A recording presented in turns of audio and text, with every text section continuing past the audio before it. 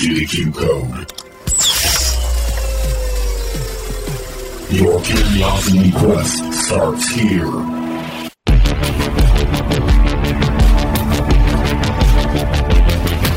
Hello, everybody.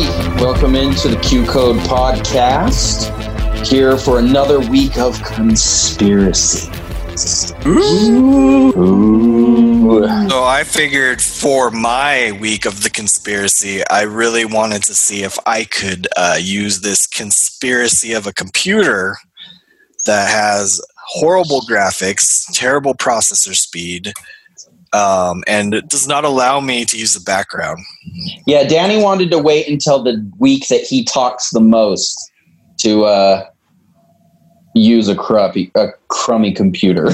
I like cruppy better. A crummy and crappy computer together is a cruppy But at least computer. I It's got a have. very British vibe. It's a cruppy computer.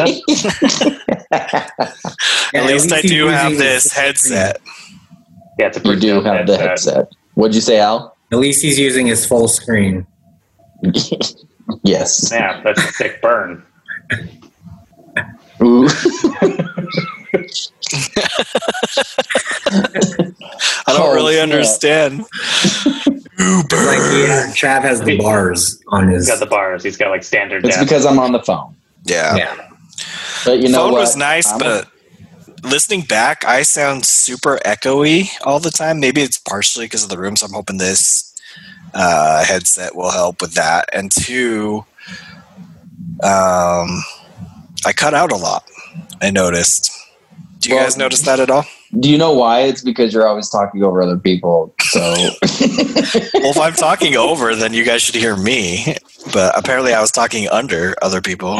oh, maybe we just always talk over you. Even the Zoom people are kind of annoyed by how much you talk over people, and they've started editing the footage before they send it back to Alan. They're like, geez, Louise, this guy. Yeah. So anyway, well, yes, we are on our week 4 of conspiracies, which this week is Danielson's conspiracy, which we'll get to in just a moment. Obviously, if you can tell by our backgrounds, except for Daniel's, it's about maybe airplanes or being lost somewhere. I don't know. Or like in a laundry room, if you're Danny and you've got an ironing board for your background. Oh, you can see that? We can just see the tip. Just the tip. Ew. Just Wait, the I tip. thought you said you got your background to work. What happened? Well, I He did, did, but then he I disappeared. disappeared. Yeah, he's too close to the shade of wall. He just No, it disappeared literally said, completely. so there's like a green screen setting on my computer. And so I was like, oh, I got to turn that off because it was thinking I had a green screen behind me. But when I went to turn it off, it said my computer didn't have a good enough specs to take that setting off and actually just display a background behind me. Mm. And then that's when I said, I literally bought this computer a month ago. It's brand new. It still has all the stickers on it. Well, so does mine. I That's listed true. up So and does showed my you. old one too. I always keep the stickers on. But anyway, yes, so, today yeah. we are talking about what happened to Malaysian flight MH370. So if you guys can remember a few years back, I don't actually know. How many years back was this, Danielson? this was 6 years ago. 6 years ago. It was in 2014. So this is Yeah. probably, I'm trying to think. Okay, we did Bruce Lee. That happened in the 70s. Mm-hmm. We did the Beatles. That happened in the 60s. And we did Mars, Life on Mars, which happened when, In the Alan? 70s. It's kind of for it was a bunch of different time periods. That's true. But the Mostly. original Viking was like in the 70s, right? Yeah. Mhm. Cool. Were you Yeah, getting so to where? mine, And yours is in the 2000s, 10s. mine is the most recent conspiracy. I'm sorry, I was thrown slightly off by Alan's super extended response. So then it just What? dropped the vibe. Because it's like Viking happened in the 70s. Yeah. He had to think about it. He needed a minute.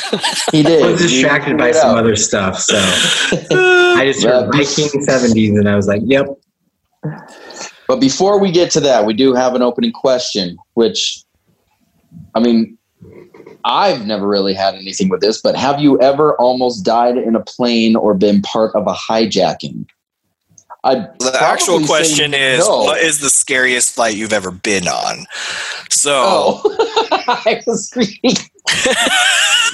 Well, I was giving potential examples with the other. That is very specific, and I don't think any of us have been a part of a hijacking. I just like how Danny put that as the example, as if that might be a thing that'll be like, oh yeah, that one time when I was on that plane.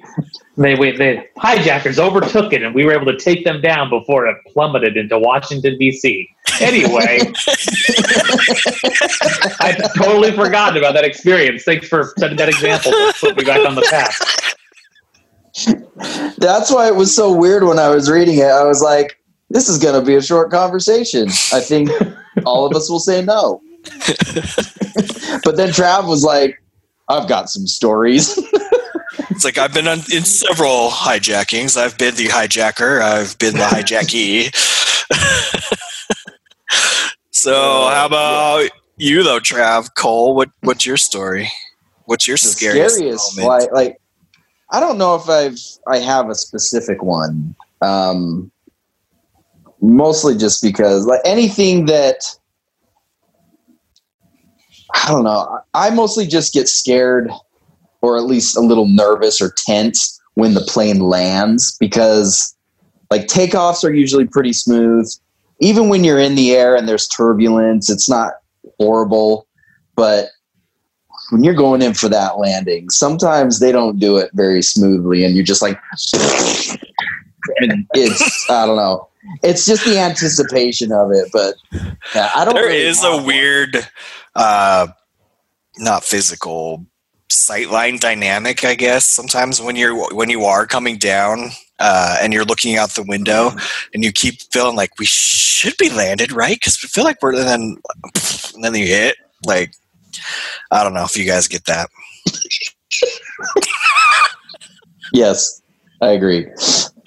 But that's all I have. Like, I don't really have anything. I was on a flight once where we had to do an emergency landing because somebody like had passed out on the plane. But that's spooky. That wasn't scary. I was just I felt bad for the person. I was almost kind of annoyed because I'm like, oh man, like it takes so long to land and to like take off again. Yeah, where do you have to land? I don't remember. I mean, it was like at an airport. But like, it wasn't like in a. I imagine. But was this like at a different airport?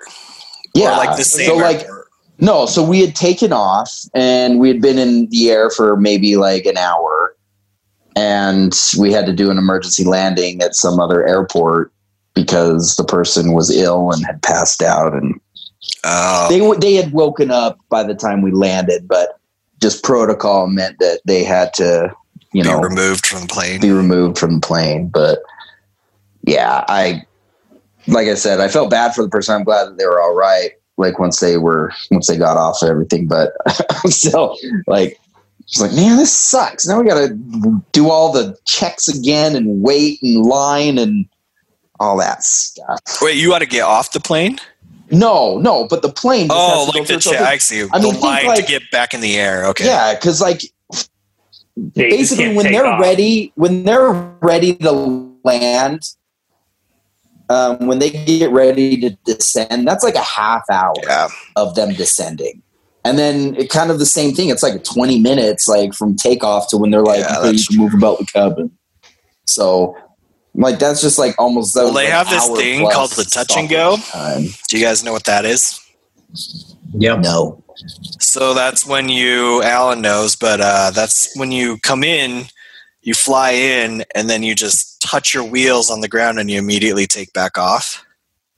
And so maybe they could have just had like a trampoline ready or something and just they just huck the person out while they touch and go. Get into a ball. Yeah, I don't know why he that's my passed out. experience. So I don't really have much. But you're not doing a touch and go just for the hell of it. You're doing a touch and go because you're like trying to land, but you get crosswinds, you're not level, and so then you like just turn up your thrusters again and Yeah, but it's part then of come like back getting around for another go. part of getting your pilot's license is doing touch and goes.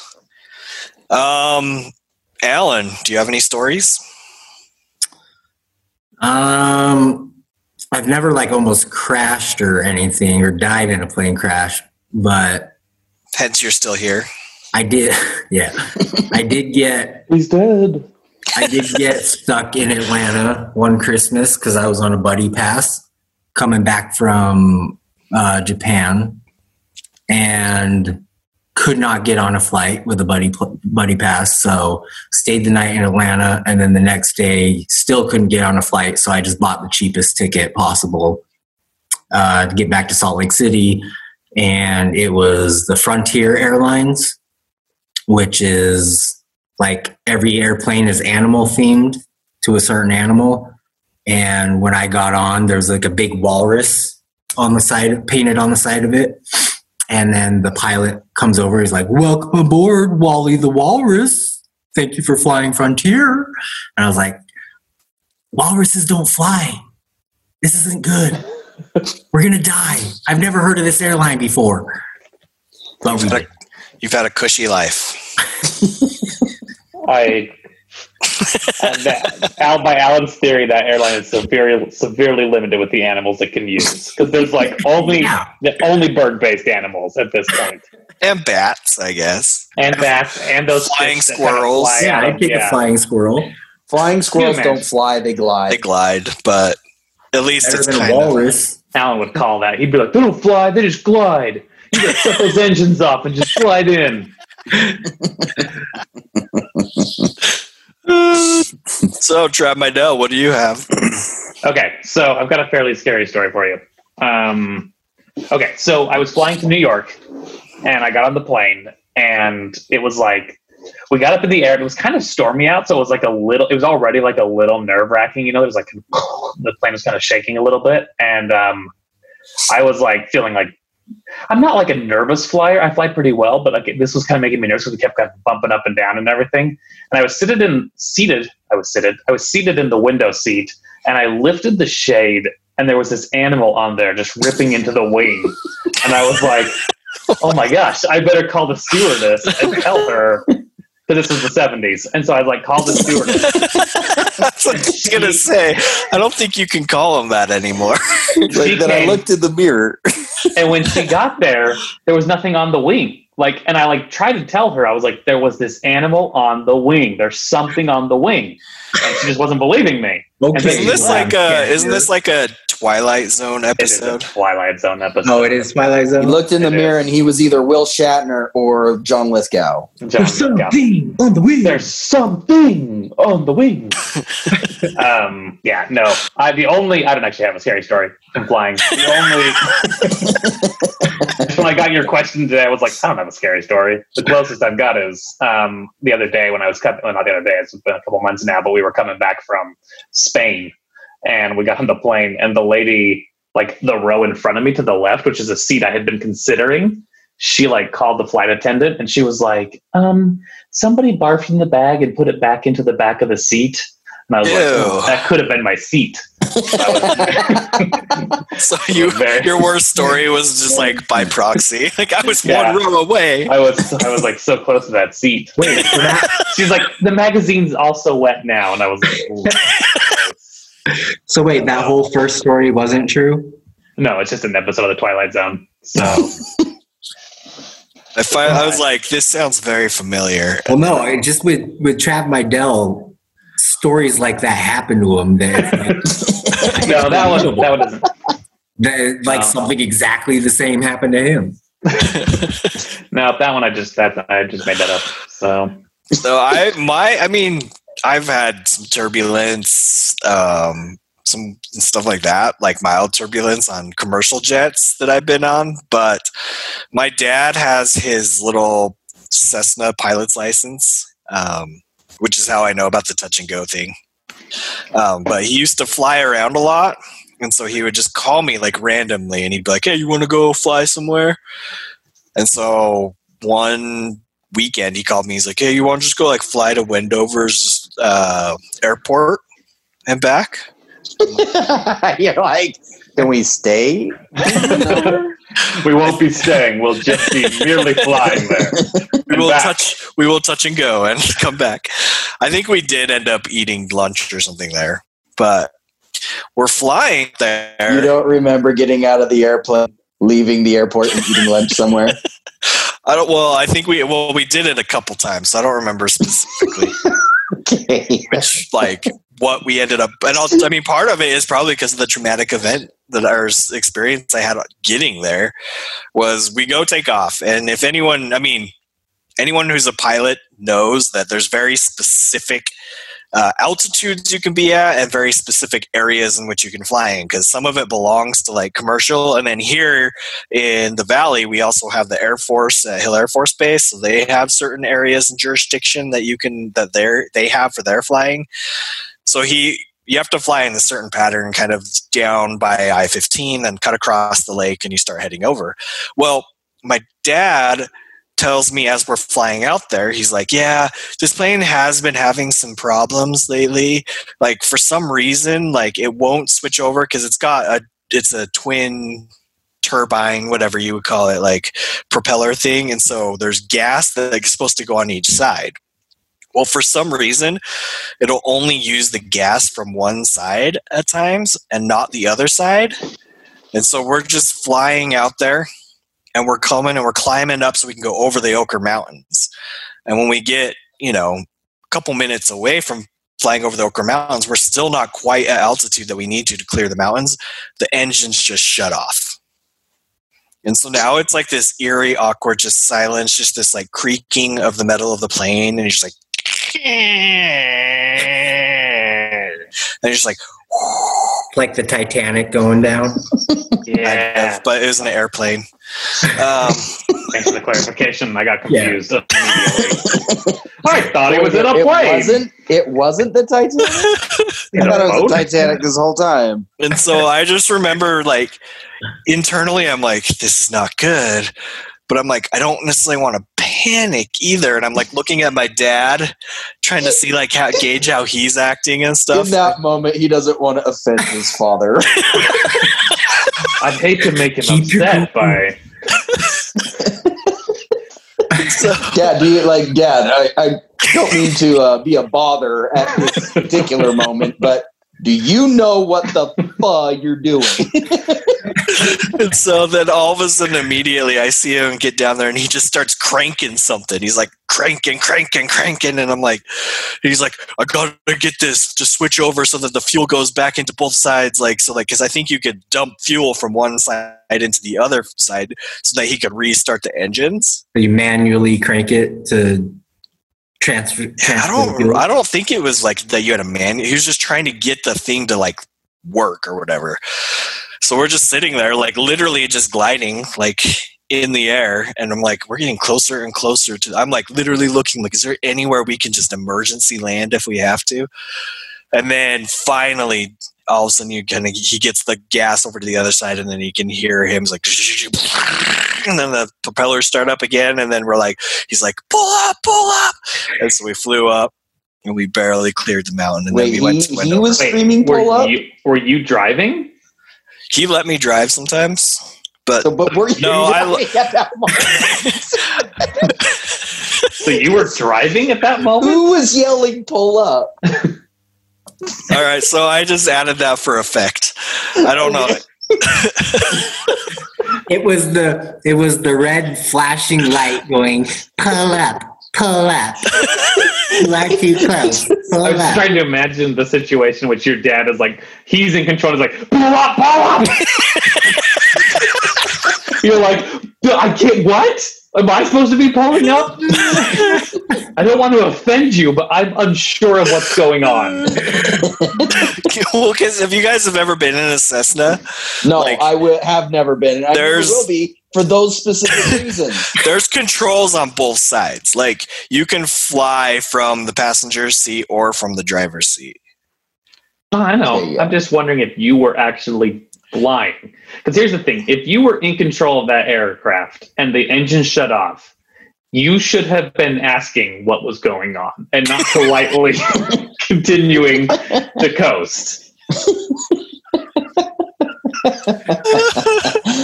No, I don't think I was flying at that particular time, but other times I had. There was one time that I was flying back from, was it Vegas? I think we flew all the way to Vegas once, but fell asleep. You have to stop and refuel. Can you get that far? Yeah, we had to stop. But I like back then was when my sleep apnea was really bad. And so I would just literally fall asleep anywhere, anytime. And so I was flying the plane. And then I guess my dad didn't realize I fell asleep until we were just like, and he's like, Daddy! And I'm like, what? I would never let you fly a plane again. That would be the one time you get to pull that stunt. I don't even know if I'd invite you after that. I'd be like, you are in an airplane, a tiny metal box flying through the air, and you can't keep awake? Too much for you? All tuckered out from your Vegas trip? No, sir. You'd be Okay. I'd say you guys are 0 for 2. Okay. I mean, he flies, you almost crash. You fly, you almost crash. I just wouldn't get in the plane anymore. Yeah, I don't even know why you guys are bothering at this stage. Yeah, but anyway, those are probably the scariest moments I've had. Yeah, I'd Pretty say. good. Yeah. But you know what? Danny, you know what? Danny wakes up. Danny wakes up and he's just like, pull up, pull up. Pull up. See, that's the time that he probably should have shot a pull up because you guys are probably like, meh.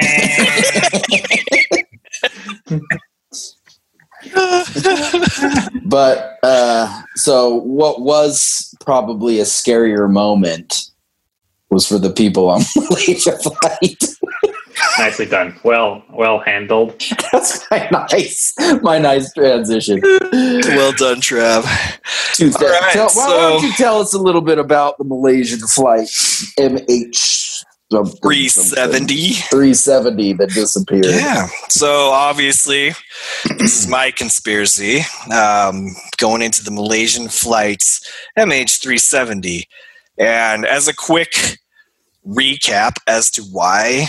I mean, obviously, I found it interesting, but the reason that I really picked it in the first place was because at this point in my life, apparently I had gotten so far removed from paying attention to the news that was happening in the world that I did not know until 1 week after the flight went missing that there was a flight missing. Like, I had no idea. I was literally at bowling in a league at the time. And somebody said, so what do you think happened with this missing flight? And I'm like, what are you talking about? What? And they're like, the flight that's been missing for a week. I'm like, there's been a flight missing for a week?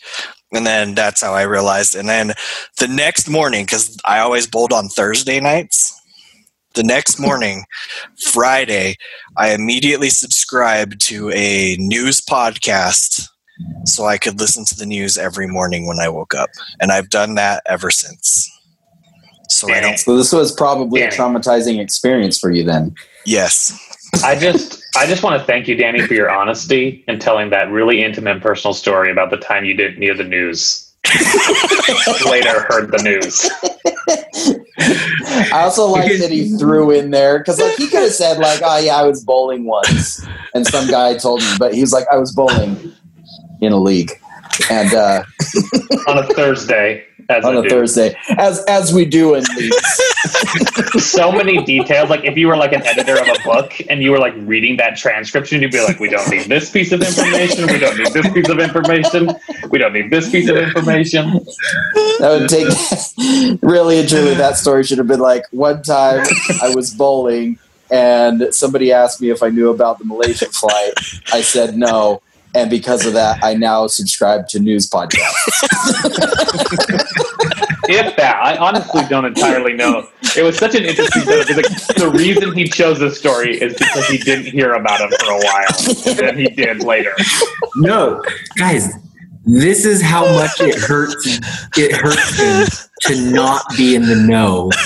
That years later, he devotes an entire podcast to something so he can show that now he knows. He's in the know. All about your crazy airline flight. It's pretty true. I do hate not being in the know. But yeah, but just imagine, seriously, this would be like you go to the store on March 25th of this year, and somebody's wearing a mask, and you're like, "Why are you wearing a mask?" And they're like, "The coronavirus," and you're like, "What? What virus?" I don't think that is That at is all not a fair even comparison. close. That's the pretty much coronavirus how has it was. literally crippled our economy and affected everybody in the world. Malaysia flight, yes, it was a big deal, but it wasn't like you had to stay indoors or work from home because of it. Or even wear a mask in public. There was nothing like that. It's like a very, very unfair comparison. No, if you think about it, though, if you didn't know, say you were just like a hermit that lived indoors, never came outside, never turned on the news, and then you decided to come outside a few weeks later, it would kind of be like, you'd be like, is this a zombie apocalypse for real? Because this is how the movies it would be start. weird. The movies, this is how they start.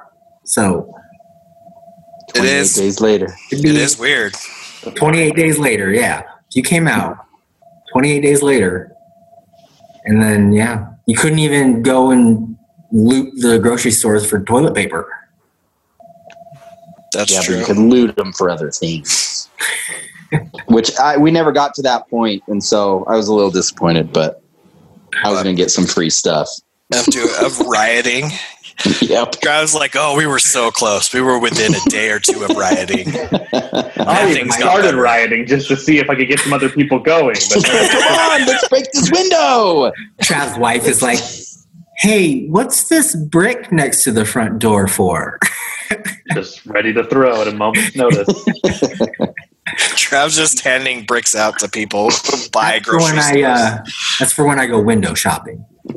So, when do you guys think we're going to talk about Malaysia flight? Or do you think it's just hearing, what's Danny's conspiracy about how he didn't hear about Malaysia flight for a week?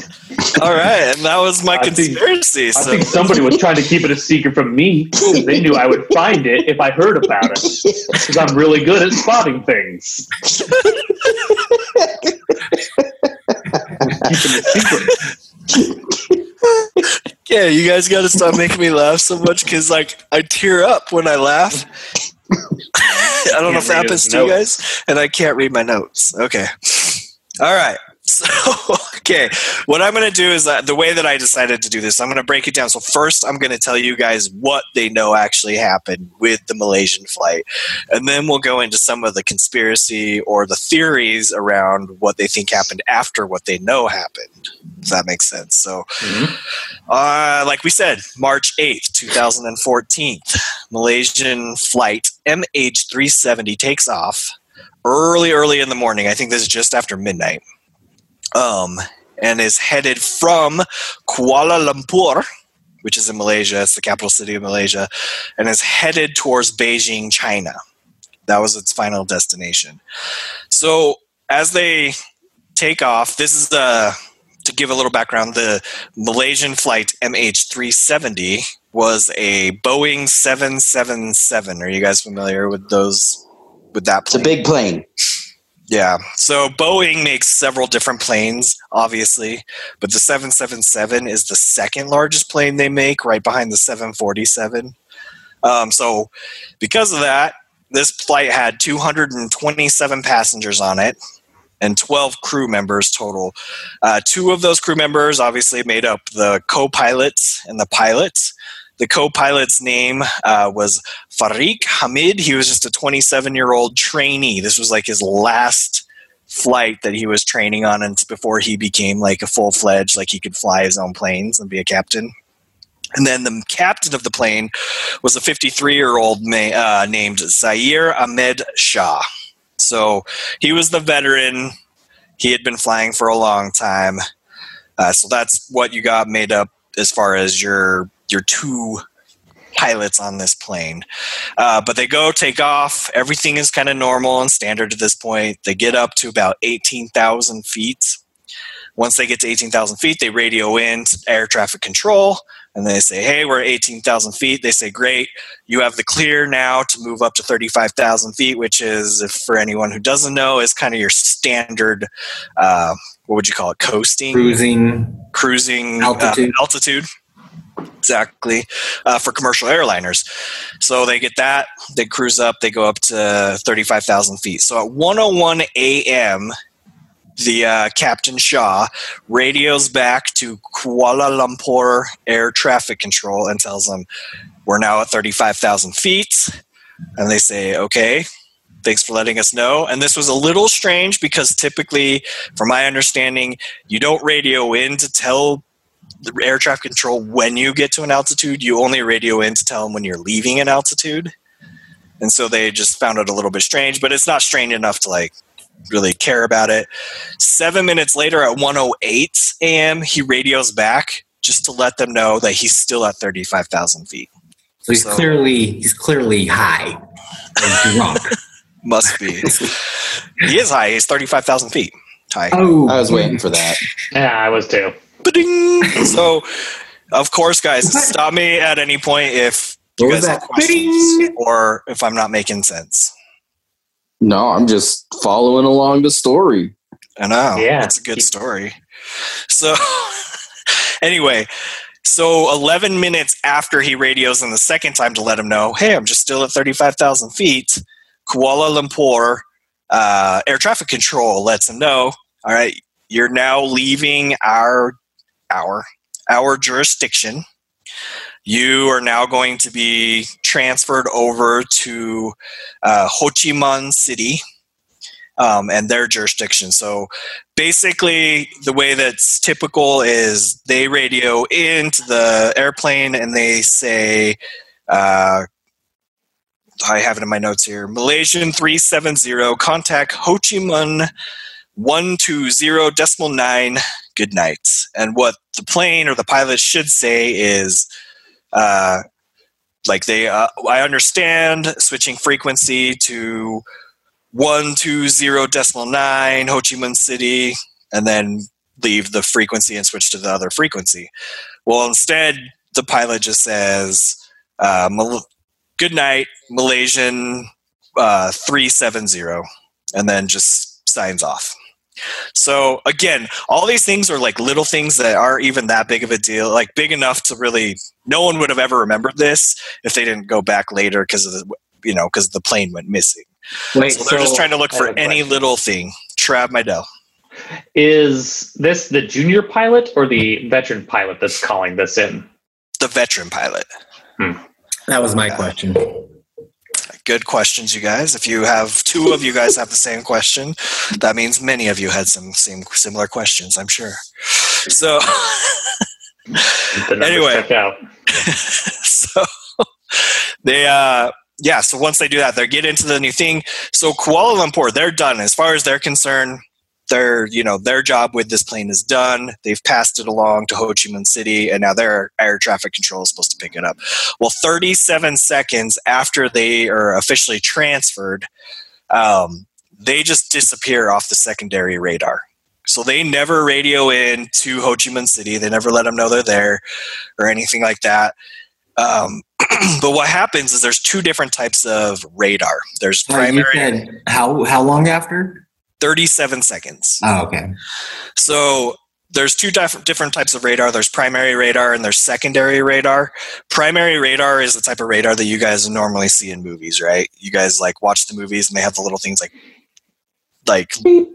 Yeah, beep. And it's got like the little dots that represent the planes and stuff like that. So that's primary radar. Secondary radar is radar that is actually used by air traffic control because it's got a lot more detail to it. It tells you like what the type of plane is, what its altitude is, like all that type of information. But to get all that information, it is dependent on a transponder that is on the airplane itself that's transmitting that signal. Well, at 37 seconds after they got transferred, that signal just turned off. So suddenly there was no more secondary radar. It just fell off the radar completely. At this point, excuse me, at this point it would have still been visible on the Kuala Lumpur's radar, but they didn't realize that it disappeared because they were already off working on other planes. And then Ho Chi Minh City did see it disappear, and so they just started radioing in and trying to get a hold of the airplane, but they could not get through to anybody on the airplane. But the standard protocol is they're supposed to let the jurisdiction that transferred the plane over to them prior, so that in this case Kuala Lumpur, within 5 minutes that, hey, they never checked in, we can't get a hold of them, do you guys know what's going on? Well, for whatever reason, they didn't let them know. They didn't contact Kuala Lumpur for 18 minutes. It's like almost 4 times longer than they should have. So this was 18 minutes of time that they could have been trying to locate it, but they just didn't locate. So it's 18 minutes of the airplane being able to travel and fly. Well, during this time, though, like I said, if you guys remember, there's radar type, there's primary radar and there's secondary radar. Even though it's not on the secondary radar, Malaysia's Air Force was able to go back and they realized they were able to track, like, oh yeah, we can see it on the primary radar. And so they were able to look and they were able to, Al, if you'll bring it up, the first picture, this might help more. So on the primary radar, they could see where the plane kind of just fell off. So do you guys see where the blue line is? Yes. So for people who aren't watching this, there's like a blue line on here that's showing the actual track that the plane was supposed to be on, headed towards Beijing. Well, if you look at the red line, so right before where the red line is, that's where it fell off the secondary radar, but got picked up by the primary radar, and they could see that the plane made like basically like almost like a U-turn, like almost like a 180 turn, and headed back over Malaysia and out towards the Malacca Strait and then out towards the Indian Ocean. So this second plane on the left, that's where the what'd you say, Air Force or whatever radar picked it up? Well, they picked it up from where the first plane is on the blue line. Oh, and they tracked could it all see. the way back. They could see that it turned around. Oh, okay.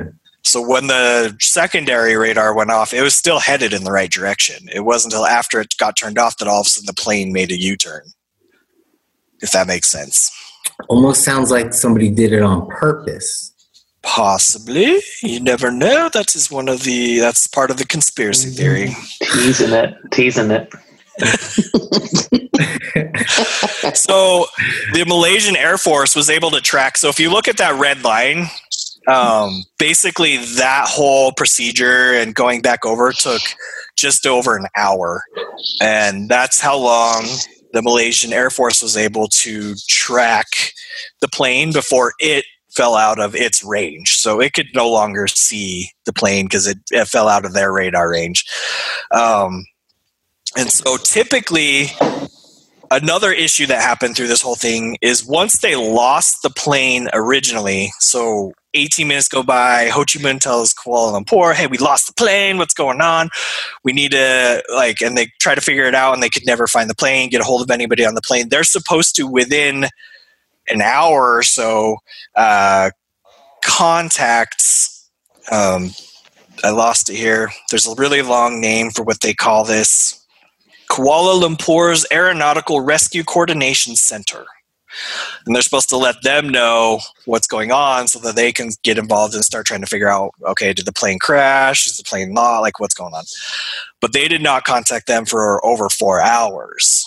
So there's another gap there that causes problems as far as they took way too much time to move to the next step and looking for it. So, Danny, I have a question. Yes, Trav. How long was this flight supposed to be? So at about that time, about the time that they actually told the coordination center that the plane was missing is about when it should have been landing in Beijing. So the full flight should have been about 5 to 6 hours. Okay. So it wasn't until basically it should have been there that they're like, well, all right, so we kind of lost it somewhere over the South China Sea. So then suddenly 7 different countries compile a fleet of 34 ships, 28 airplanes, and they go searching all over like the whole area that the plane should have been flying over in the South China Sea and are looking for, can they find pieces of the plane? Can they find anything that would represent like what would have happened to the plane or whatever? So they go about doing that.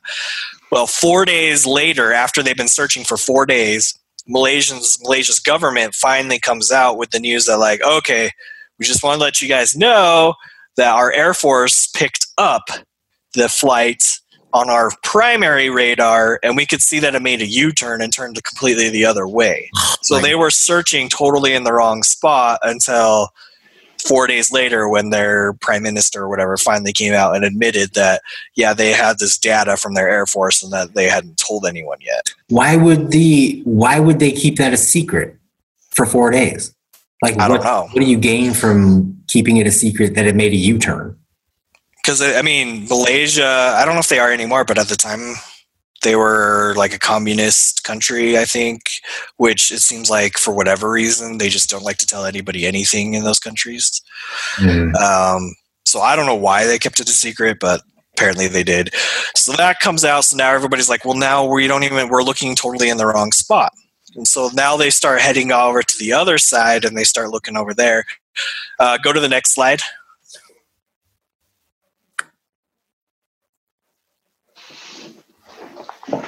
So you can see here where this is they see the flight come and go back, and then it comes right towards the back the other way, and then they're kind of figure that this is the path that the flight took. So they're starting to try and look over in that area, trying to figure out where this plane could possibly be. As you can see on this map, and if anyone is listening on YouTube, you can see the proposed new crash site. So they start doing their searching there. But then a week after the flight went missing, so about the time that I found out the flight was missing. This is very pivotal. This is a very important moment in the story. They waited a whole week to tell Danny the flight was missing. A lot of time lost. So anyway, a satellite company out of England actually has a geostationary satellite positioned over the Indian Ocean, and its job is to communicate with airplanes on a periodic basis, checking in for various reasons. But if nothing else, it basically is pinging the plane every so often just to say, like, are you still in the air? Are you still flying? And then the plane responds back with yes. So using this data, all they can tell is how far away from the geostationary satellite is the airplane. Oh, okay. So there's just so if you go, yeah. So if you go to the next slide, you can see that there's like these concentric circles going around, just kind of like if you were to throw like a pebble into a pool, right? And so each time it crossed one of those lines, it would say like, oh, they would know like, oh, okay. So we know that it's somewhere X amount of miles away or kilometers away from where the geostationary satellite is hovering above, which is that center target area. but they don't know in which direction. Like it doesn't tell you. It could Because you need 3 satellites to triangulate. Yeah, so it only knows that it's 100 miles away. It doesn't know if it's 100 miles away to the south or to the north or what. So they have to basically, all they can do is create these circles. So it's just like, we know at this point it was somewhere on this circle, which obviously could have been a huge area all the way out till the 7th ping. So it got pinged 7 times. So if you guys see on that picture where the red line is, that's the 7th circle out. So anywhere on that circle originally is where they figure the plane could be, hypothetically, which is like a huge area. You can see it covers like a massive part of the Indian Ocean, Asia, Egypt, Africa, like all the way down to almost as far as like Australia. And so they're like, well, this is the information we need. So luckily they had a bunch of researchers and mathematicians come in. They were able to build some formulas and algorithms and figure out, using the Doppler effect idea, apparently, from science. You guys know what the Doppler effect is? I know it's from science, but it's when a car drives by and when the car is coming toward you, it sounds like it's getting higher pitch, and then when it goes past you, it goes lower pitch. It's like, yep. What's that? I just think that Trav's definition was pretty good too. It's something from science. Oh. like you guys know the Doppler effect from science.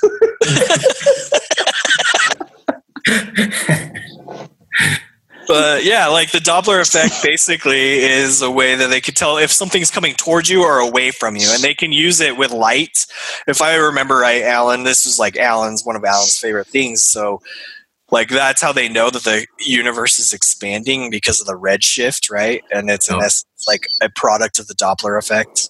So I'm sure somehow, I don't know the details of it, I didn't look into it deep enough to like learn the math behind it, but somehow they were able to use that concept and math and figure out, we're fairly certain that it was headed in this particular direction, and it crossed the 7th ping line at this time. So then that's the last time it was pinged, so they know that had to be somewhere in that range. So if you go to the next slide, you can see kind of their thought process of like, these are some of the possibilities that we think the flight could have taken, these various different paths, depending on like from where they were, from the 2nd arc down to the 7th arc when it was pinged the 7th time. And then if you go to the last slide, it shows you like their designated search area, from basically, this is the most probable area we think that the flight would have crashed at. So that's where they decided to focus their effort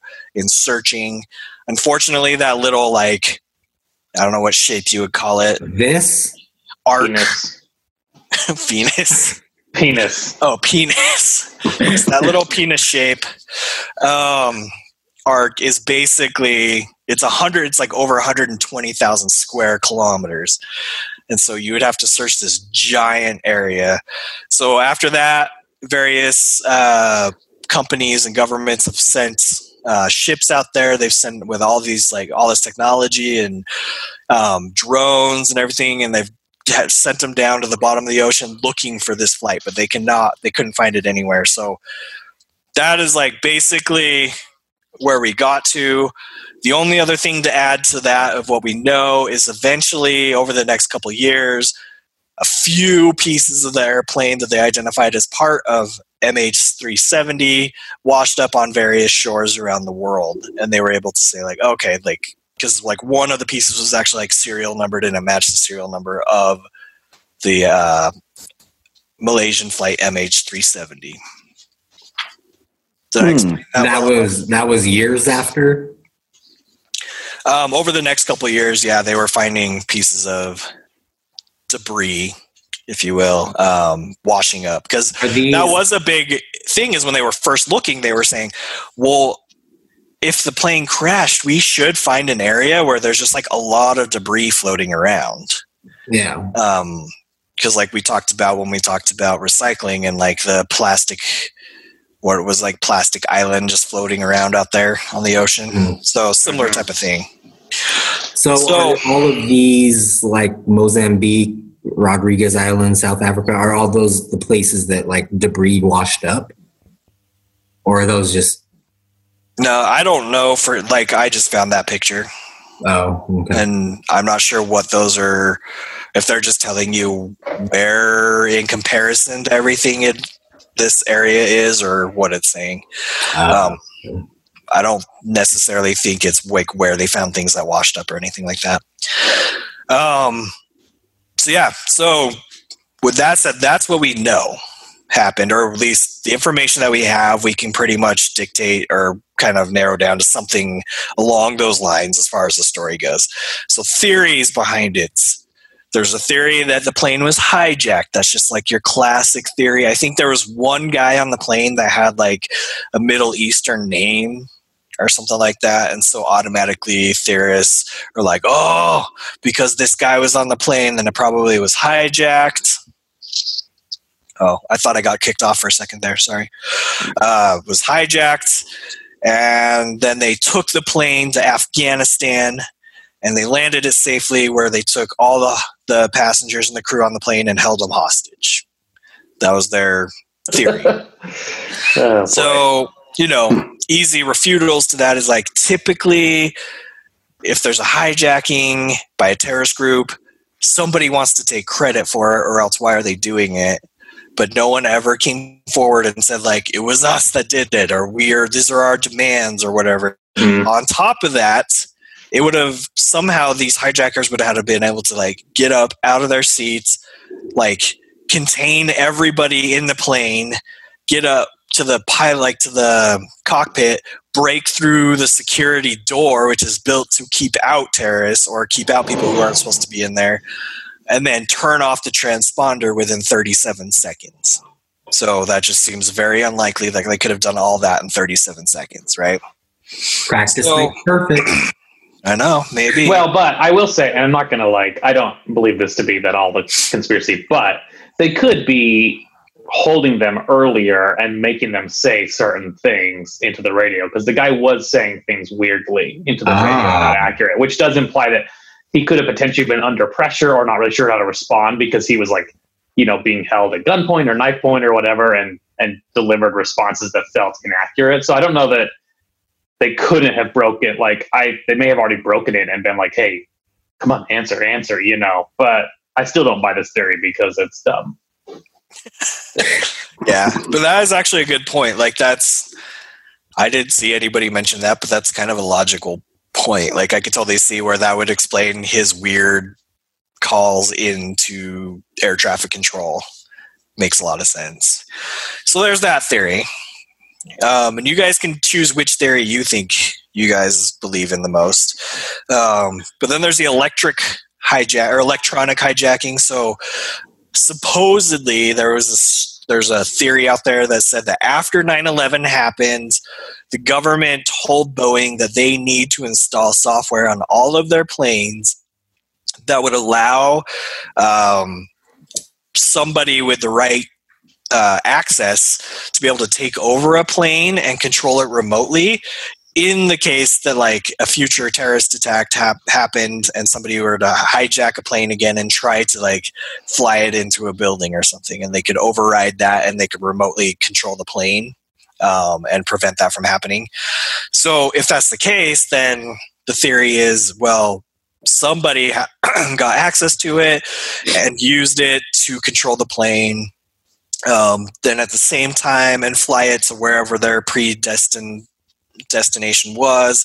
At the same time, they would take over the satellite systems and create fake pings or spoofed pings to try and throw people off the scent, and so they'd be completely looking in the wrong direction, right? So that was to what end?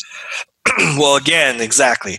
You would think that if this was the case, somebody at some point would have come out and said, okay, we have your plane, we have all the hostages, these are our demands or whatever, and no one ever came forward to let you know. So, okay, but I like to play devil's advocate here. Oh, you and Danny Well both. done. Danny Well loves done. This is my Devil's favorite Advocate. game. Travis, Devil's Advocate. No, I don't. I feel like the other trap. Yeah. I'm like, no, I just Sorry, said I just said I play devil's advocate. I don't hate it. I mean, there is a potential though that, like, what if they were just experimenting to see if they could do it before they attempt something larger that might be in a more place where they could actually destroy something. So if you wanted to basically pull off a 9/11 again, you're not going to make your first attempt on the regular plane. So what if it was like, we need to figure if we can do this and test the system. We're just going to fly it off into a direction, throw some spoof pings and crash it into the ocean just to see if it can be done, and then implement it later as a more official thing. Now, to shoot myself and my own theory is that it's been 6 years and nothing's happened since then. So it seems unlikely that would be the case, but that could potentially be a reason why this plane was utilized, but not Yeah.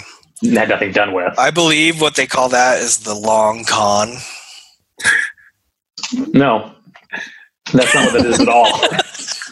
Long con's when you like become a con artist for like a family or something, and you stay for like 6 months or whatever, and then you scam them out of your money.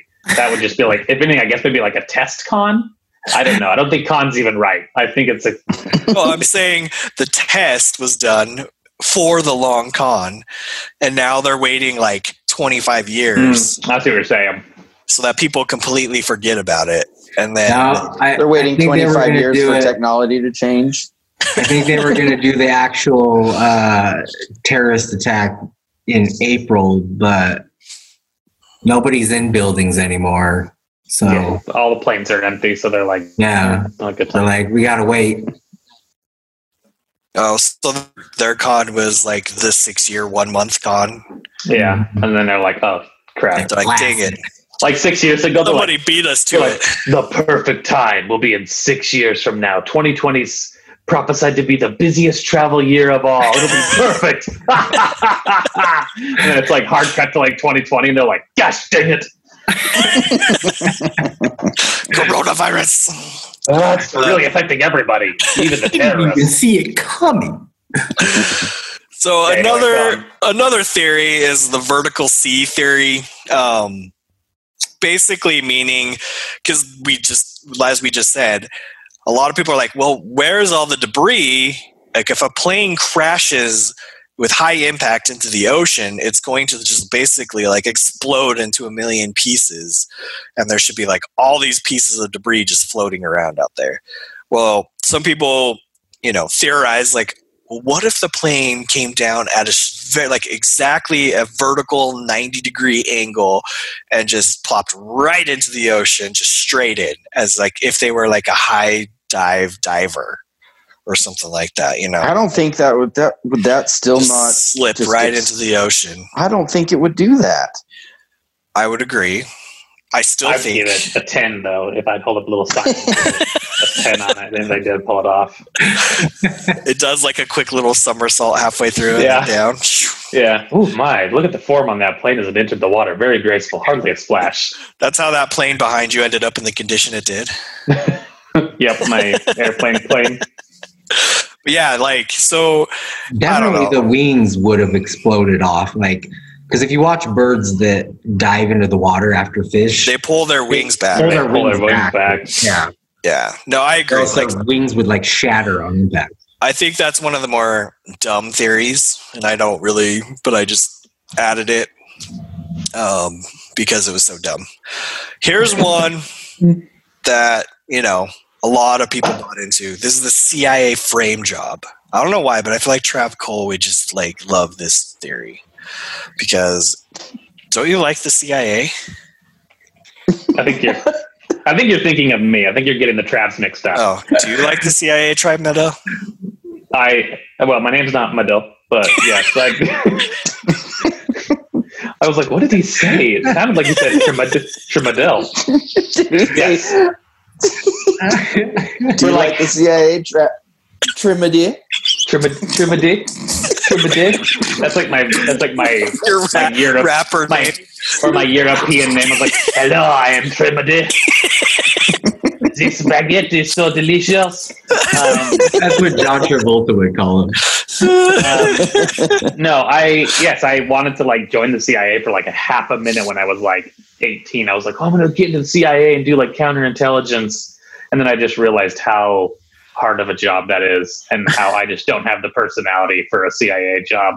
That I actually, I do kind of remember that phase of your life. Yeah, that's because you kind of encouraged it because you were like, you should do it because you were going to get in the Army too, and you were like, get in the Army. And I told my mom, and I was like, don't get in the Army with Danny. And I'm like, well, not like Danny just says if I get in the Army, that then I can like switch to counterintelligence. And my mom's like, don't do that.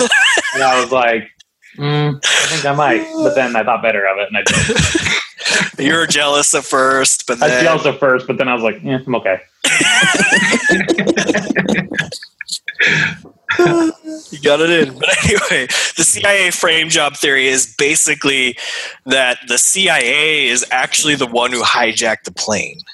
And so the CIA hijacked the plane, flew it to a base in the middle of the Indian Ocean on a small island called Diego Garcia, killed all of the passengers and the crew on the plane, put their bodies into freezers, and then waited several months because in July, I think it was July 17th of 2014, another Malaysian flight, same type of airplane, was shot down over Ukraine.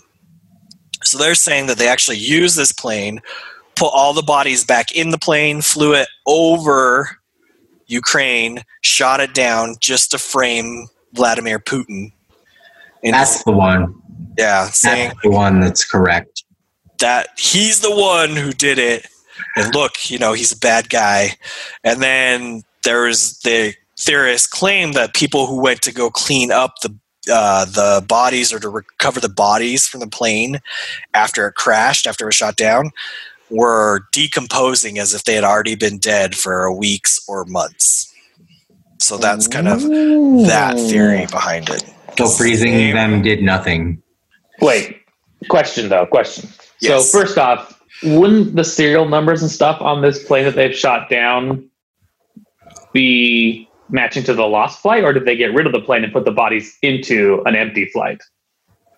No, like my understanding is that they used the same plane, but they went through and they serial numbered and tagged everything to be a new number. Because the actual number of the flight that got shot down was MH17 instead of MH370.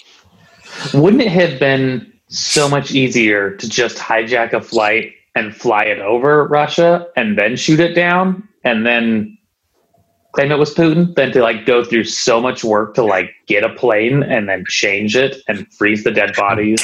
It just seems like I feel like they could have cut out the middleman on that one a little bit and just been like, okay, instead of landing the plane on the secret island, freezing the bodies for 6 months, putting them back in, changing all the serial numbers, let's just take the flight we hijacked and just fly it over and shoot that down. Since we have to do all the work anyway. That seems more logical. You couldn't like just kill all the passengers by like shooting them. Like you would have to do it in a way that like doesn't leave. Yeah, you couldn't. You have to gas them or something. Yeah. Well, yeah. I don't think that they necessarily thought they shot them. There is theories out there that say that they were already dead when they landed the plane, but I'll kind of explain where that comes in, as there's another theory that kind of goes around that. Well, before you move on to that, I just want to point out that if this is indeed the scenario that is the truth, that whoever came up with this scenario when they were speaking to the masses, or whoever was a part of this, started the conversation with, "This is a long shot, but I think it'll work." In some boardroom somewhere. Could you imagine? Yeah, the pitch for that. Okay. Stick with me for a minute. Take you out a little. You're gonna wonder where I'm going, but I promise it's gonna come around in the end. Full circle. We're gonna take this one random flight. But yeah, so there's that theory. There's the Asian Bermuda Triangle theory, and the next few theories are a little bit more out there. But this is a theory that's, hey, The area that we think the plane crashed in is actually on the exact opposite side of the Earth as the Bermuda Triangle. They call that the Asian Bermuda Triangle. And hence, because it's completely on the opposite side of the Earth, it would have similar effects in causing airplanes and ships to disappear. So the Bermuda Triangle's antipode. Yes. You would almost think, though, if it was the that planes and boats would just pop out of nowhere, into existence. But apparently that's their theory. To rebuke that theory, apparently the area that the plane supposedly crashed or lost in is not on the other side at all of where the Bermuda Triangle is. So that kind of kills that theory. I think the guy who came up with that theory is the same guy who was in his backyard as a kid and he's like, I'm gonna dig to China. That's the same kid where they flash 20 years later, he's like, it landed in the opposite of the Chinese Bermuda Triangle. He's always thinking China's on the other side. He's always just opposite of it. I'll tell you what happened. We're in the Asian Washington, D.C. The Asian Bermuda Triangle. It's like it's like regular Bermuda Triangle, only smaller. It's like an isosceles triangle. It likes rice. Okay, that's a little bit too. Whoa, took that close enough. If you were to dig down through the United States, wouldn't you just end up in the middle of the ocean on the other side? Alan, do you know? Did you not see the movie The Core? I feel like that was all explained there. What's the movie that Hillary Swank? Yeah, I think that has Hillary Swank in it. I think my uncle was an extra in that movie. Yeah, he claims he was. I watched to the point that he said he was in it, and I do not see him. So I think he's telling tall tales. It's when they're traveling down into the earth towards the core, you see him. He's just in there mining. Ching, ching, ching. He's one of the 7 dwarfs. He was a big fan of Disney. He was hi ho, hi ho, home from work we go. But you have to slow it down frame by frame to see it. Another theory is that it was an alien abduction, that some kind of alien ship came down and just snatched them right out of the air and then took off with them and took them to their home planet or wherever that is. But still allowed a few pieces of debris to wash up. That theory, though, is more believable than some of these other theories we've had. Some of them have been so weird and so bizarre. The opposite of the Bermuda Triangle, Asian Bermuda Triangle. I'd buy this alien one over that for sure. That's true. At least it's simpler. It's a cleaner theory, huh? Yeah. So here's another one, zombie plane theory. This is the one that kind of goes back to what we were talking about a few minutes ago. But do you guys know what a zombie plane is? I'm putting the pieces together that it's a plane full of zombies, but I'm just kind of speculating. It's like that movie Snakes on a Plane, but it's just zombies on a plane. Somebody get these zombies on this mother effing plane. Yep, it's another Samuel L. Jackson joint. But a zombie plane is basically... at times in history, there have been a few times where actually a plane will depressurize for whatever reason.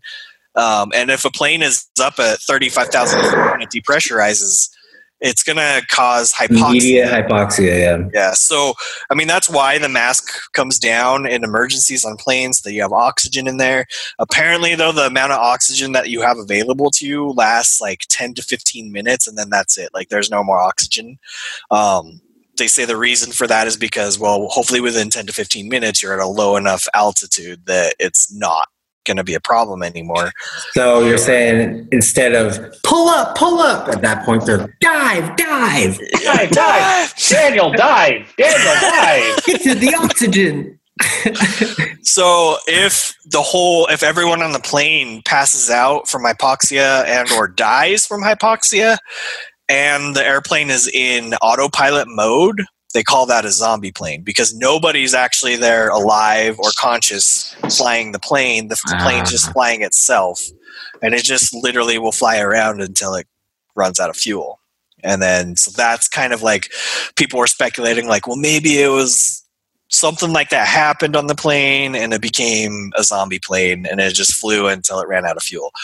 Well, I would think nowadays they would have something that, like, if the whole cabin just depressurized, it would send out a signal to air traffic control or something. Yeah. Maybe it does now. I don't know. But to the people that rebuke this theory are rebuted because they're like, if it was on autopilot, this thing happened, it wouldn't just bank and do like a 180 and then do all these weird, kind of turns and maneuvers and then fly out like that. So like that just doesn't seem likely because autopilot wouldn't do that. It seems like for whatever reason, the plane was intentionally being taken where it was taken. So I don't know if anybody knows the answer to this, but when a plane's in autopilot, like, can you still do anything with the controls? Do they work at all?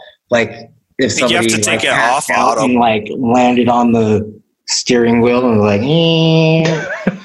no, because I think when it's on autopilot, the controls don't work because it's autopiloting.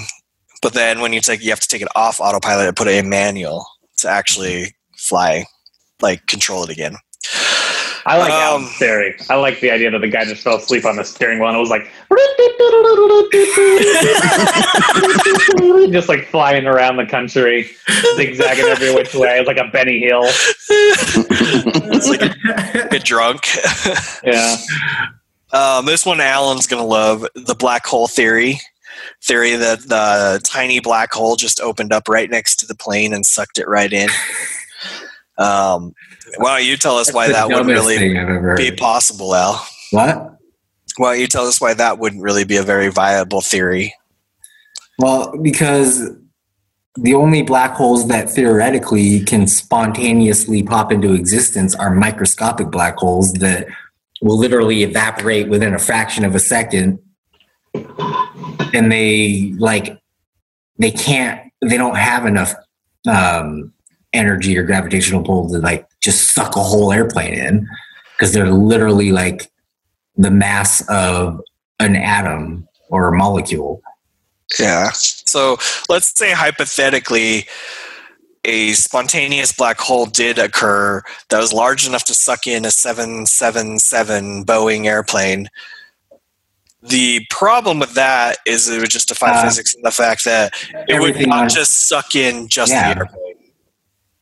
So yeah, the entire that section of Earth would be gone probably. Yeah, so we can rule that out as a possibility. Finally, and where did you get like was there just like some website called Kindergarten Theories on where this like all these theories are like maybe aliens did it, maybe a black hole opened up and sucked it in. There's like zero thought given to these theories. Like even like 10 seconds worth more of thought. Be like, no, that doesn't make any sense. It's just like it's like as if like a kid just made it up. It's an Asian Bermuda Triangle. Well, like you said, that was a full-grown man who tried to take to Asia. That was the teacher. He's like, maybe it's a Bermuda Triangle. And the kid's like, that happened near Asia. And he's like, could have been an Asia Bermuda Triangle. That's how that theory was born. Well, and if you just had a black hole pop into existence that's powerful enough to suck in a whole airplane, it would create such a massive amount of heat energy and like gamma ray bursts that it would pretty much light our atmosphere on fire. Well, and there'd be so much gamma ray that you'd get a bunch of Hulks. Yeah, that's true. But also, like all our detectors would immediately detect it. We have gamma ray detectors all around the world because we put them up when we were doing during the Cold War, so we could try and detect nuclear explosions going off, like nuclear tests after the whole like treaty to stop nuclear testing. So, but also this one couldn't just slip a black hole past us. Trav Mydell, do not interrupt Alan when he's talking about gamma ray detectors. I know he will not I feel stop like we talking. I feel like we have to wrangle him in, or otherwise he's gonna be like the Mars podcast will just start over in this one. Hey, wait a minute, you took it over. But this theory doesn't account for the travel either that the plane did. Because if the black hole just opened up, it would open up on their route and suck them in. They wouldn't go for a U-turn drive around unless the pilot was like, "What's that?" and flew back to get a closer look. But it doesn't account for anything. So. It's you guys see that black hole back there by Malaysia? Look at that. Let's go back closer there. Let's to go it. back and check that out. I pilot, if you look out the right-hand side of the window, you can see a giant black hole. And see if I can get real close to it, then we can see what's in. Oh my gosh! And then they're inside. Sucked it. I guess if there was a black hole, it could explain the sudden U-turn because now it's all of a sudden being sucked that way. But it'd be sucked that way and then pulled 150 miles or whatever. Well, and then nothing else was affected in that area. And then it could explain them just dropping off transmit they couldn't get a hold of them because black holes suck in light, which all radio is just a form of light. Alan really wants it to be the black hole theory right now. We know He's before it was just ridiculous, but now you know what? That I'm thinking about it, I think science can explain it. I've got it, guys. It's a black hole. All right, what's the last one? All right, so alternate dimension theory and the Mandela effect is what I call Yes, this is the one I was hoping would come up. Yes, me too. I figured you would. Is that what Lost was? What? An alternate dimension? I don't understand. To describe I don't understand Lost still. I watched it, but I'm still somewhat confused. But yeah, so the Mandela effect refers to a situation in which a large mass of people believes that an event occurred when it did not. So that's what the Mandela effect is. So the theory behind this is suddenly after this whole incident took place, a couple of years later, people started coming out of the woodwork and just being like, wait, what are you talking about? This happened 2 years ago. This just happened 8 months ago. And then, so there was enough people that came out and said, no, I swear it only happened 8 months ago, not 2 years ago.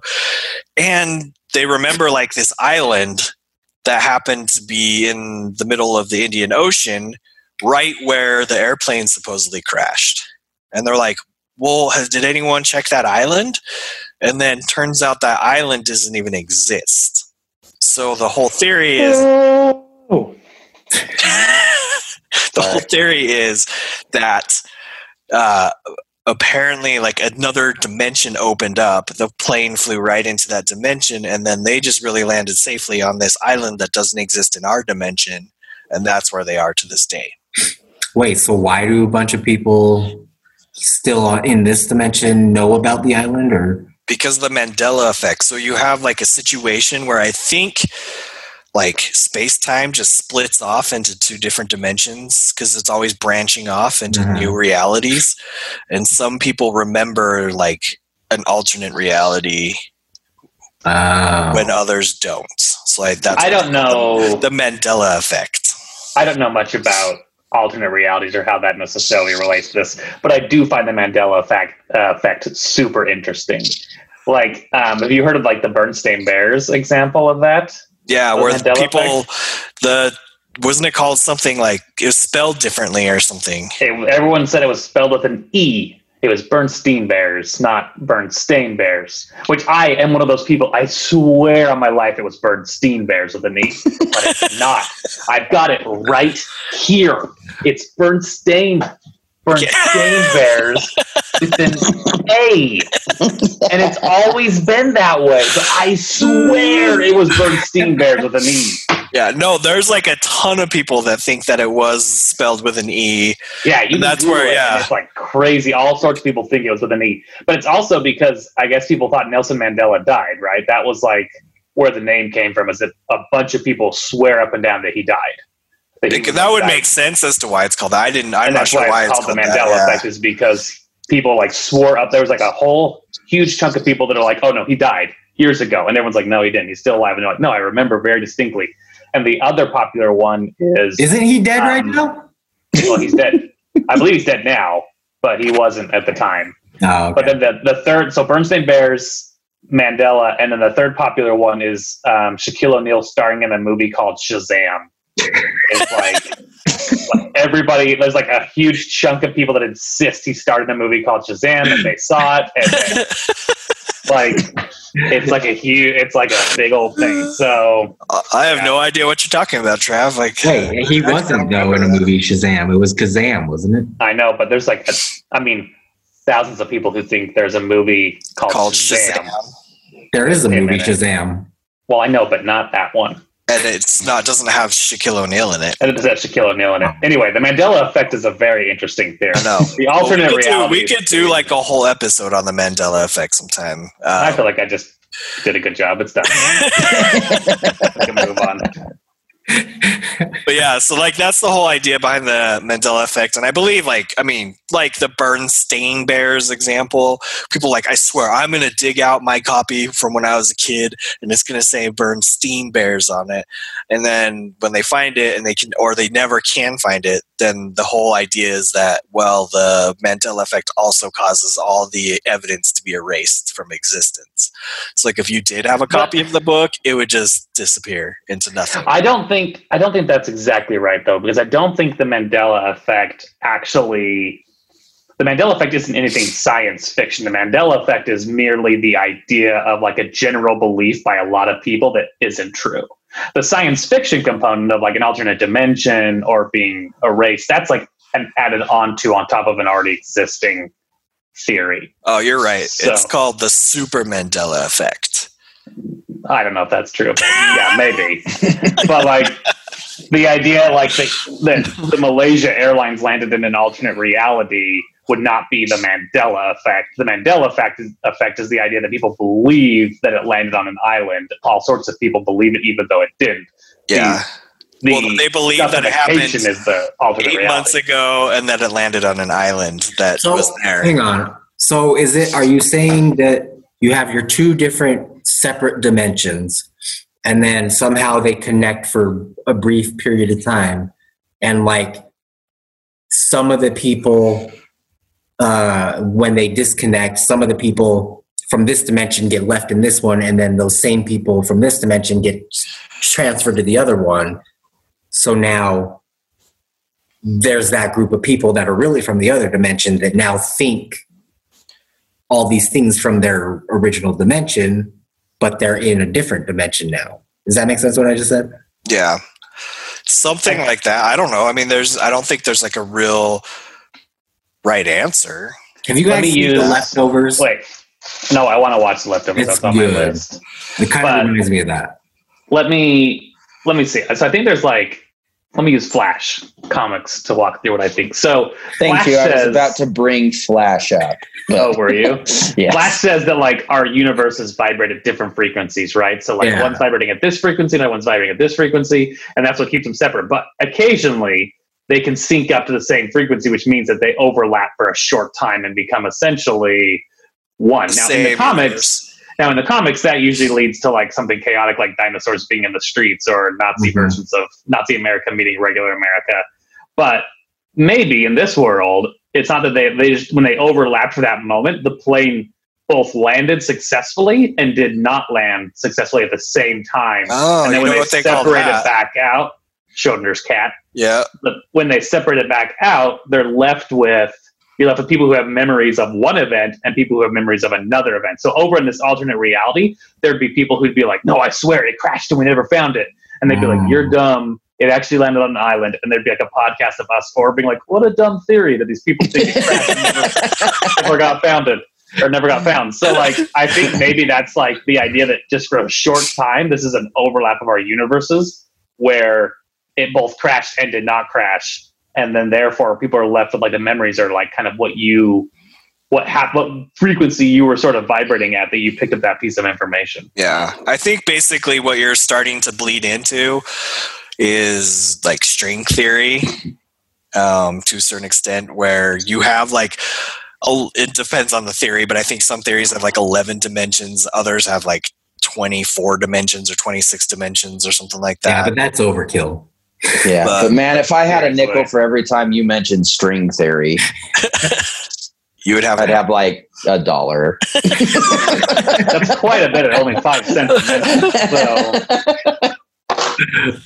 So but yeah, so anyway, that's kind of the last of the crazy theories. But ultimately, the most likely outcome, the theory that most specialists believe in or think that really happened, is this last one, and it's basically they think that Captain Shaw went rogue. He decided to commit suicide, and when he committed suicide, he's going to take everybody on the plane with him. That's selfish. that's like a dick move. I know. Yeah. I know. And so the reason that partially, I mean, it explains a lot of the different things that kind of occurred through it, the way that he was kind of acting weird on the radio. But also, this is not unprecedented. There have been other planes that the pilot has gone rogue, ended up wanting to commit suicide, and killed everybody in the plane with them. There was actually a flight. This one actually happened after this one, but in 2015, German Wings flight 9220 or 9525. The pilot of that, like the co-pilot of that, actually was suicidal. He was deemed uneligible to fly, but somehow he was still allowed to fly. And then he ended up flying the plane right into the side of a mountain, killing everybody on board. So I remember it's that. not like Didn't it crash in like this Alps or something like that? Swiss Alps or yeah. I mean, I saw some pictures of it just like looking through recently, and I didn't specifically look which mountain, but yeah, it kind of looked like it, and it was the side of a mountain. So anyway, so the question is like, okay, well, why would he commit suicide? Because a lot of people were like, no, he was like a pretty like chill guy. He didn't seem suicidal. He was really nice. But after the authorities did some investigating into the background, they found out that he actually was recently caught cheating on his wife. His wife then left him, took the kids, and then the woman, the mistress that he was cheating with, he actually like fell in love with her and her kids. And then when she found out that she was the mistress, she also left. And so now he was all alone, super depressed. So that would explain maybe how he got to the point where he was suicidal in that spot. Then they went to his home, and he had a flight simulator program on his computer, and they could see like all of the simulations that he'd done were full on, like from takeoff to landing wherever he was going, and he ran through the whole simulation. But there was one simulation that was not fully completed, and it was a simulation where he took off from Kuala Lumpur, and then it just skips forward several hours into the simulation and just goes to a point where he's just flying over the Indian Ocean to the point where the plane runs out of fuel. And then the simulation ends. So they found that was kind of weird that he would have that specific simulation on his computer that he ran. The guess is that he ran that simulation to find out like roughly where would I be when the plane ran out of fuel if I were to do this, right? maybe he just like the pizza guy came and he got distracted and started eating pizza. Maybe. Yeah. He's like, there's a Friends marathon on TBS, and like sat down, and then next thing it was like several hours later, he was like, oh, good thing that wasn't the real one. It's like, I really like that Joey. Joey's a real funny guy. This weird American named Alan. So you're basically saying that like when the flight took off for real this time, somebody turned on Friends and he was just like, oh shit. No, So did you guys hear that? Friends is on. He's dang it. in the back, like watching Friends with the passengers on the little back seat screen. He's like, this is the one where Joey only talks about things that start with V. So like when he gets out of his seat in the cockpit, like his bum just like knocks the controls, and that's what causes the U-turn. And then I like how you guys have taken this like little like half-hearted joke I made into like a full reality of how he cracked the Wait, was there anything else? Is there anything else around that one? So with that damning evidence, as far as that side of it goes, okay, easy. they feel like, okay, so Shaw, because he had a co-pilot that was a trainee, he was probably easily influenced. So probably whatever Shaw told him to do, he would just do it because he's trying to make a good impression. Because like this is like literally his last training flight, so he could have easily just told the trainee, "Hey, like, can you go in the back and do something for me, or go ask like as Trav says, stewardess, but as us in the 2020s call it, flight attendants." I just did that because it was a Twilight Zone story. No, I know. I totally. Not actually I know why. I'm just teasing you. But yeah, so like for whatever reason, he was able to easily get the co-pilot out of the cockpit, and then as soon as he's out, he can just lock the door and no one can get in because it's built to not let anybody in, right? So now he can have control of the plane. He then depressurizes the plane, causing everyone in the plane to have hypoxia because they're going to run out of air. Well, in the front of the plane, in the cockpit, they have a lot more air available to them because they're the pilots. Like, so in an emergency, they're like, want to make sure that the pilots don't pass out, right? So like he could have had access to a lot longer duration of air while everybody else in the back passes out and eventually dies. There is even some evidence that they think that they, from the satellite information, that maybe the plane could have actually increased altitude from 35,000 feet to over 40,000 feet for a short period of time. And they think that if that was the case, that could have been to hasten the effects of hypoxia on the passengers. And then once that's done, then everyone's dead. He can then just basically fly out over the Indian Ocean.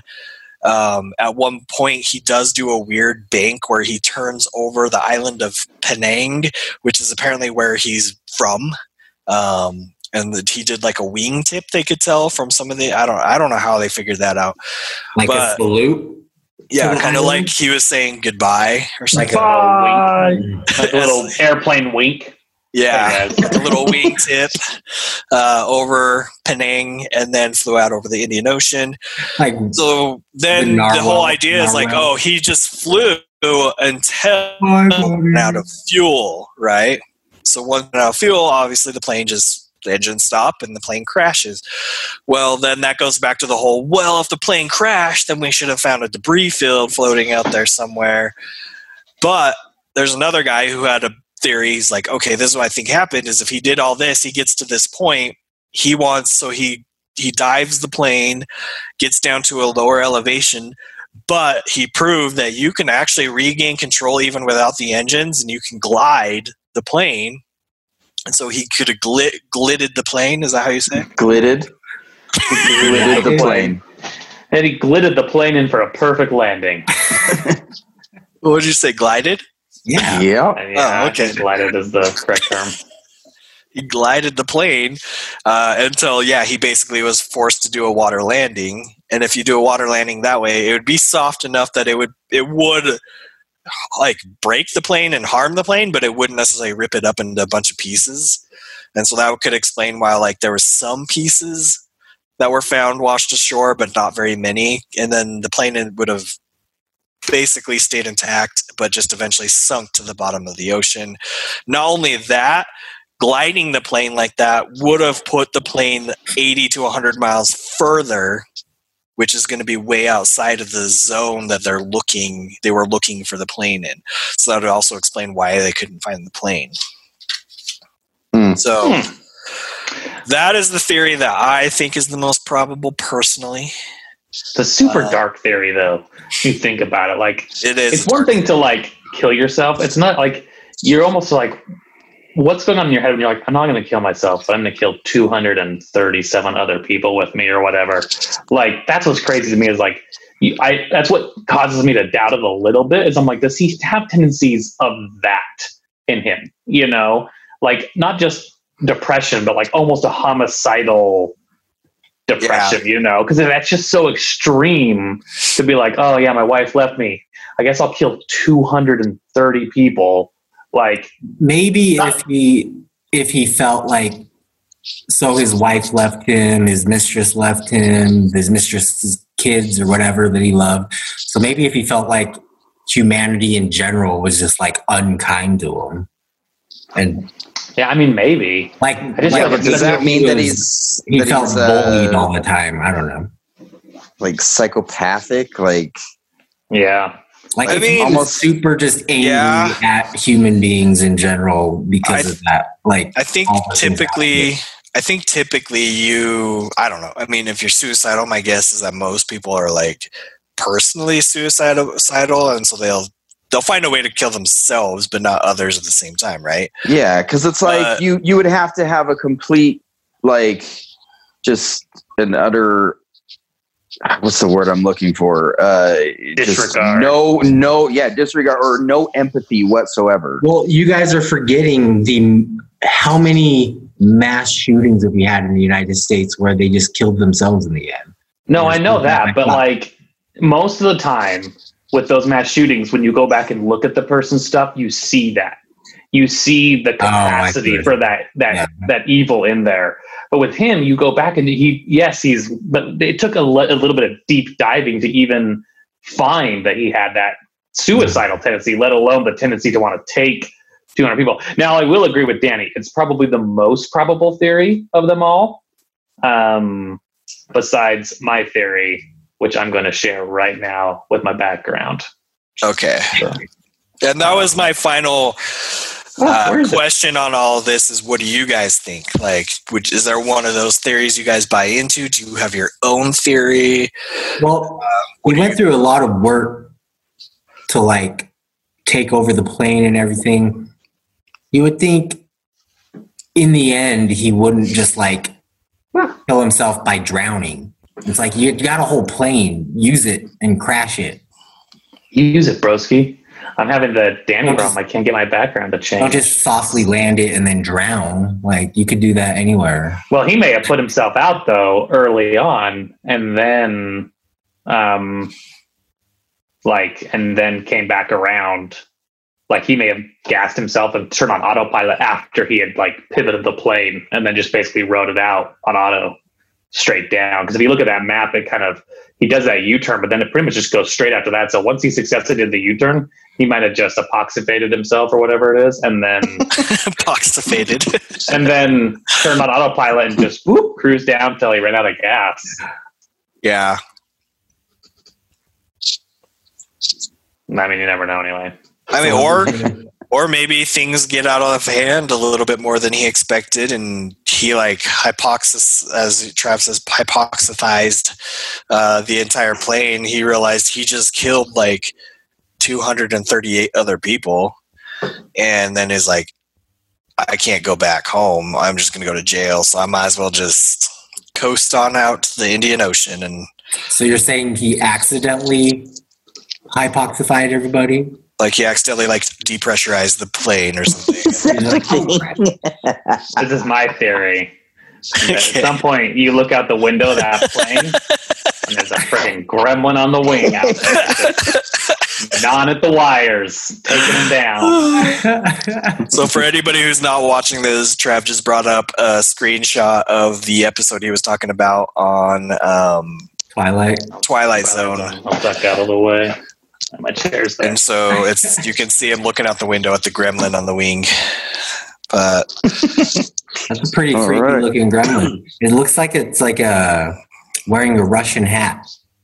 It's like got long hair. The hair reminds me of the guy in Ghostbusters 2. Like the little the guy who does the painting. Eagle. Yeah. Like there's like that scene where he comes dressed as the old woman, you remember, with the idiot, it's like the baby carrot. Like he flies in. That's that same hairstyle. I'm like pretty sure it's like pretty much lifted. But it also looks like it was like a gorilla suit that they're just like, we used this in a previous movie. We'll just put this on this guy. Oh yeah, that's definitely, those older shows are definitely reusing and sharing props and stuff. So, undoubtedly.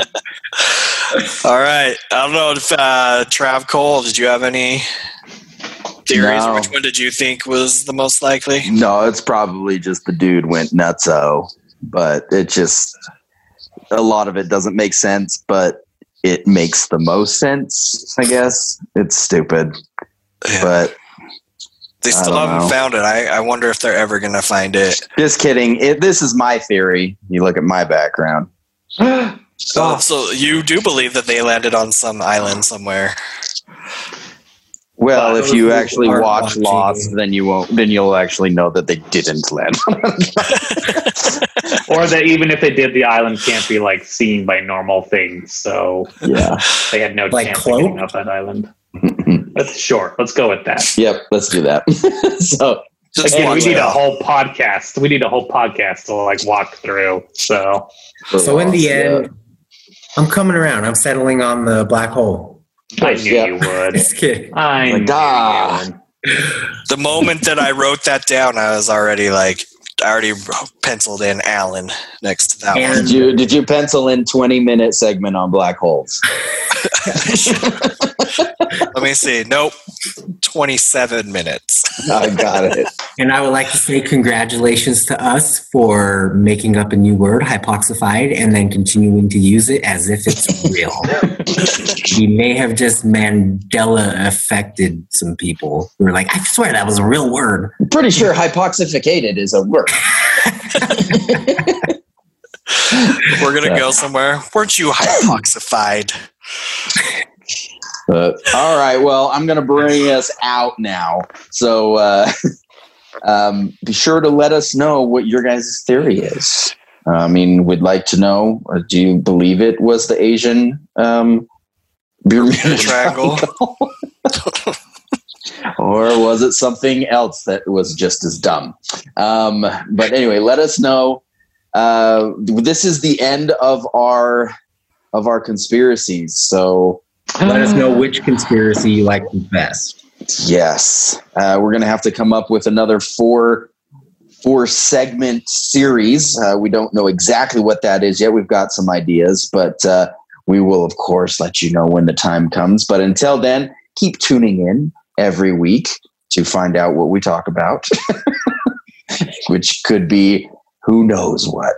But we also have our bonus episodes, which are, of course, Danny's Dreams, which are pretty much kind of like what we just listened to. I mean, who knows what goes on they're in Danny's about on the Dream, same. and you never know where he ends up. So, but I mean, anyway, I'm pretty sure my last dream that I had last night, I was hypoxified.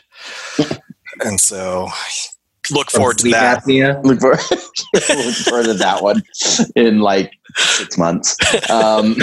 But anyway, catch us on our social media pages. Of course, you really can just Google it or just go on anything and just type in Q code. I don't have to listen all, but well, yes, Q Code Podcast. Otherwise, you get that other Q code. Yeah, Whoever they are. And Look if you're for one the of the two colorful people, Q code. if you're one of the 2 people watching us on YouTube, thank you, Nanu and Nanu. Nanu. So, thanks everybody for listening, and catch us next week. Peace.